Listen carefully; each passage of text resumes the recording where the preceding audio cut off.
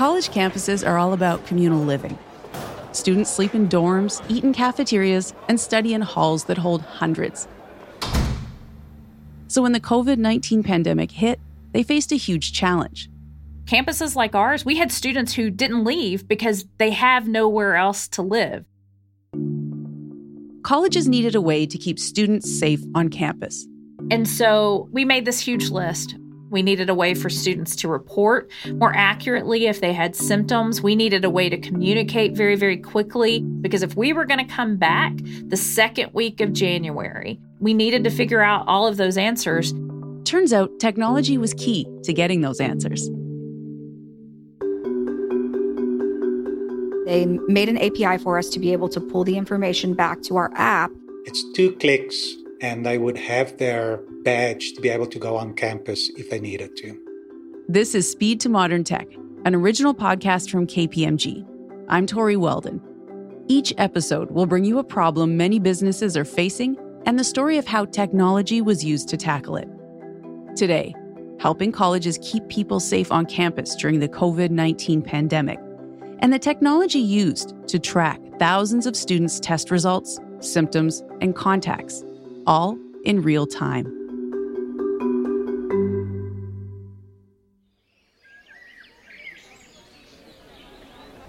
The date was March 9th, 2020. Donna Souter-Hodge was on campus at Colorado State University Pueblo doing what she often does, attending a campus event.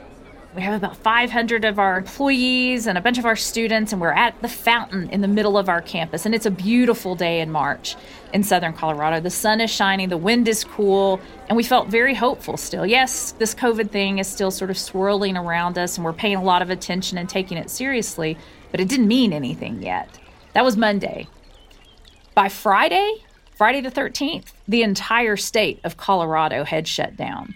So that is how rapidly our situation changed.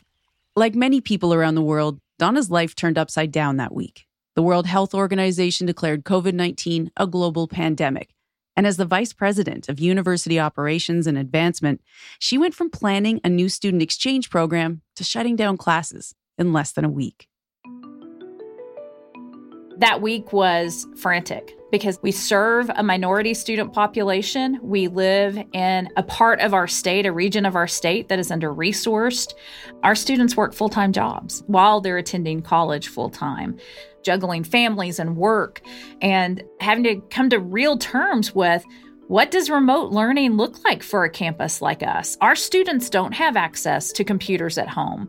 They don't come to campus with laptops, realizing that our employees didn't always have computers at home. They weren't set up. No one was doing Zoom. So within literally 3 days, we were ordering every single computer we could get our hands on. We were finding every untouched discretionary dollar we could put toward this, and we still had no idea what this would look like for our employees or our students. Like many universities across the United States, the campus became a ghost town. Classes went online, events were canceled, and administration scrambled to figure out how to keep people safe. The university finished the 2020 term online and spent the summer planning for a return to class in the fall. The plan was always return to normalcy. So we had spent summer doing things like making a decision, did we move furniture out of rooms? If we're reducing capacity by 50%, we're trying to check what our airflow in any given building may be. We had reduced classroom sizes. We had moved those classes into hybrid formats and had moved them to large spaces on campus. We set up tents and had outdoor classes. By September, we had more cases on this campus than we could handle. And by the end of October, in fact, by Halloween, we had quarantined by that point 6 or 7 of our athletic teams. Probably as many entire classes had been quarantined, and it was not sustainable. By the beginning of November, most of the classes had gone back online. Students and staff were at home, and more people were being hospitalized with COVID-19. In 2021, things got worse. Up until then, Colorado used the color red to indicate when COVID levels were at their highest. In the spring, they introduced a new color, purple. It It suddenly became very, very clear, spring of 21, this is not going to just go away. It is unclear what the future is going to look like. We can't afford to stay just shut down forever, but we couldn't continue to operate as though we weren't just dealing with a global pandemic.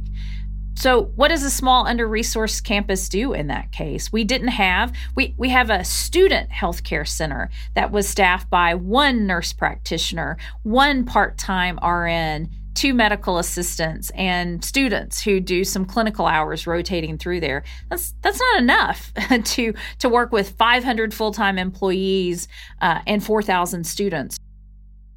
State public health departments were overwhelmed, and colleges had to fill the gap. Anita Barkin was one of the people who stepped in to help. She's a registered nurse practitioner and co-chair of the American College Health Association COVID-19 Task Force. She helped create the health guidelines that were used by hundreds of colleges to manage the pandemic. And after 28 years as the Director of Health Services at Carnegie Mellon University, she understands the unique issues colleges faced in trying to keep students safe on campus. They live together, they work together, they play together. There's a lot of personal interaction, a lot of close personal contact, and those are the ideal conditions to spread a highly communicable infection. And so this COVID team shifted from that sort of operational counting chairs in a room, thinking about what capacity of the ballroom might be, to now thinking about, we have to have a plan for testing anyone who comes to campus. And oh my gosh, we need a way for people to start reporting this to us in a very systematic way. Creating a way to test and track students and staff required a new level of organization. But after more than a year of managing the ups and downs of the pandemic, the college health professionals Anita works with were burnt out. They were exhausted. It was a 7-day-a-week, 24-hour-a-day issue that had to be managed, and it was draining. Donna and her team quickly realized that human effort alone would not be enough. They'd been working flat out since March 2020, and COVID was still not under control. We started by imagining, what are all the questions that we have that we can't answer for ourselves? What does an actual testing protocol look like? And so we made this huge list. We needed a technology solution. We needed a way for students to report more accurately if they had symptoms. We needed a way to communicate very, very quickly. We needed to figure out all of those answers. That was a big challenge. It was a similar story at almost every university and college. How to track the thousands of students and staff on campus each day and ensure people with COVID stayed home. Technology was needed to create a solution that would scale. And that's where Ellen Pelletier and Werner Vanzel stepped in. They both work in the Digital Solutions and Architecture Group at KPMG. Together, they headed up the team who had to build the technology to solve for this pandemic problem. So what they essentially wanted was a way for students and faculty to check in and say, I am symptom-free, so that they could then display a pass and be able to get on campus or get into their class or their lecture hall or wherever they're going. It seems simple, right? But in reality, there were a lot of factors that needed to be considered, and the clock was ticking. They needed to have an app ready in just 6 weeks. So Ellen and her team quickly got to work interviewing students about what they wanted from an app. And that was definitely a challenge. I mean, it's a population of young users who use technology in their everyday life for literally everything. So they aren't going to want to deal with any extra steps. They don't want to be needing to have any new credentials that they've got to store. And they want it to be as quick and seamless as possible. And then there was the other user group, professors and campus employees who were very different from students. The employee community was really a challenge in terms of technology access as well as language access. So we had to really think about the interaction of the users as they go through this process and not have separate apps for different types of users. As a technologist, Werner had a lot of different ways to build this app. He spent the last 30 years working on everything from mainframe development to machine learning, and was part of the AI team for IBM's Watson project. He has a lot of tools in his toolkit. Initially, he and his team had planned to use low-code to build the app. As Werner explains it, low-code basically uses drag and drop to develop an application. It makes for an easy build with pixel-perfect design. The only problem? Cost was tied to per-person use. And with potentially tens of thousands of people using the app, it was going to be too expensive. And we decided to pivot to using a technology called a progressive web application, which is really a web-based phone app that runs on the browser in your phone, but it looks like a native app that runs on the phone. So iPhone users would log in with Safari, Android log in with Chrome, and they load the URL. I believe the university had QR codes to link it, and they were posting it up in residence halls and things like that. And the look and feel feels very similar to an app without having to go through the approval processes that are required. Apple in particular, I believe, is a very, very long approval process in order to get an app into the App Store. Werner says the time it takes to go through the app approval process played a big role in their final decision. There's really two primary paths that you need to support when you develop a mobile app. You can do Android and you do Apple. So both of those have very specific development environments, development languages that you have to be able to support. And once you've created the app, you actually submit the app to either Google or Apple for review. They do security reviews. They look at the app design. They look at the screens that you have to submit with those to make sure that it conforms to their standards and their security requirements. And only after that process is completed will they publish the app to their app store. That process can take a long time in today's time to get done. And we knew that because of our fluid environment with COVID, that we would need to push out updates potentially on a weekly basis, if not on a daily basis. And we could not afford to go through this review process every time there's a change to the app and get approval from these app stores. After deciding to go with a progressive web application, Werner and his team started building the app in its most basic form. But since it was web-based, they also needed to be able to figure out the best technology to serve up this application. Information on the app was changing daily, and users needed to see the most up-to-date version every time they opened their phone. Werner and his team opted for a cloud-based serverless technology. He explains the decision this way. So one of the things that we never knew from a hour-to-hour basis is how many people would actually check in. So if we had to do this the old way of provisioning a server, we would have to cater for the maximum amount of people that needs to check in at one single time, which might be a massive amount of hardware that we had to purchase just to support that one burst of traffic per day as everybody wants to check in at 8 a.m. in the mornings to go to campus. With serverless function, it's really meant to scale out and scale back in automatically. And this is really not just a technology advantage, but it's also an extreme cost advantage because you don't have to pay for this huge hardware infrastructure that might, for 90% of the day, sit idle. You just pay for the time that you actually use. Just 6 weeks after their first meeting with university officials, the team launched a basic application. People could do a symptom check each morning and get a virtual badge allowing them on campus. But changing health guidelines meant new features had to keep being added to the app, sometimes on a daily basis. Ellen remembers coming out of her regular touch base with the university. We had changes that came through at the time where the questionnaires were changing, the guidance was changing from the CDC, but then they also were starting to roll out their own testing, and they wanted to be able to quickly and easily provide COVID test results to different students. They also had the instance where they wanted to be able to restrict somebody from even being able to check in at all. If they have somebody who keeps going on campus with COVID and not following the guidelines of quarantine and things like that, they wanted to be able to restrict their pass completely. So those were the kinds of changes that were coming in. These changes were not just nice to haves. They were needed urgently to respond to what was happening with the pandemic.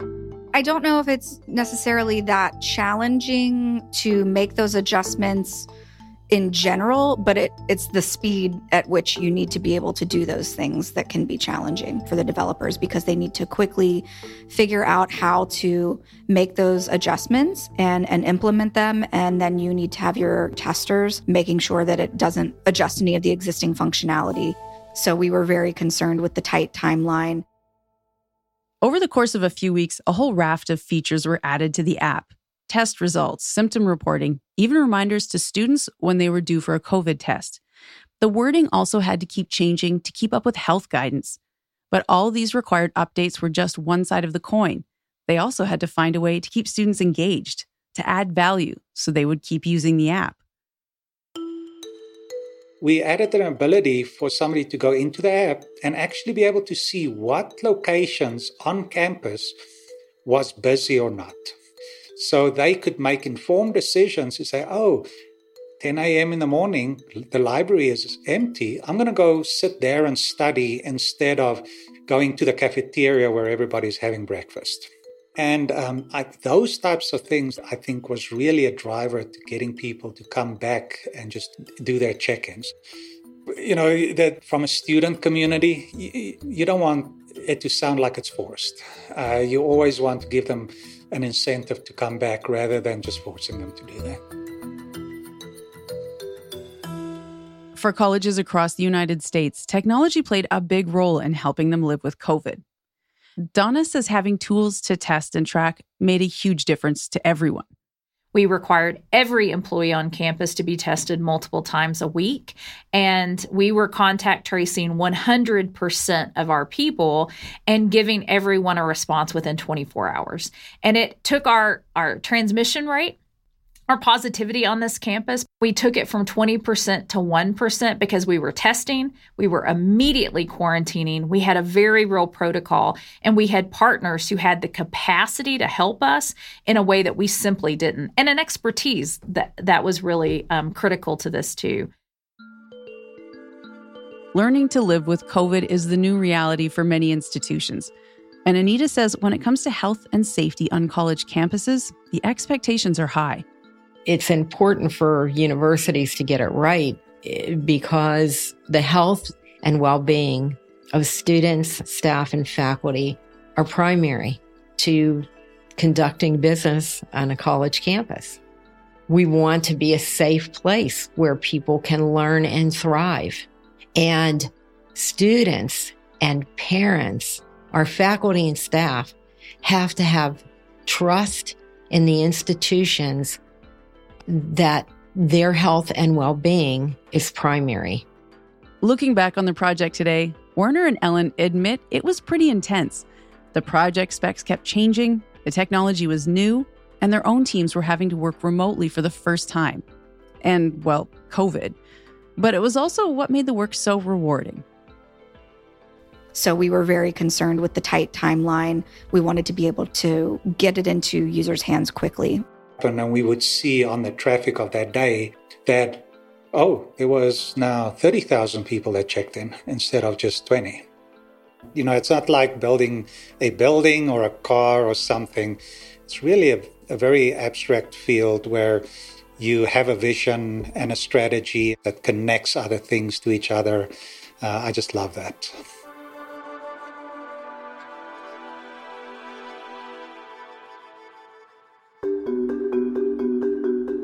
You've been listening to Speed to Modern Tech, an original podcast from KPMG.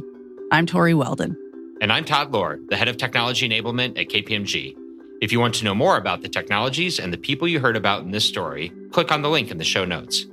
Thanks for listening. And don't forget to subscribe and leave us a review in your favorite podcasting app. We'll be back with a new episode in 2 weeks.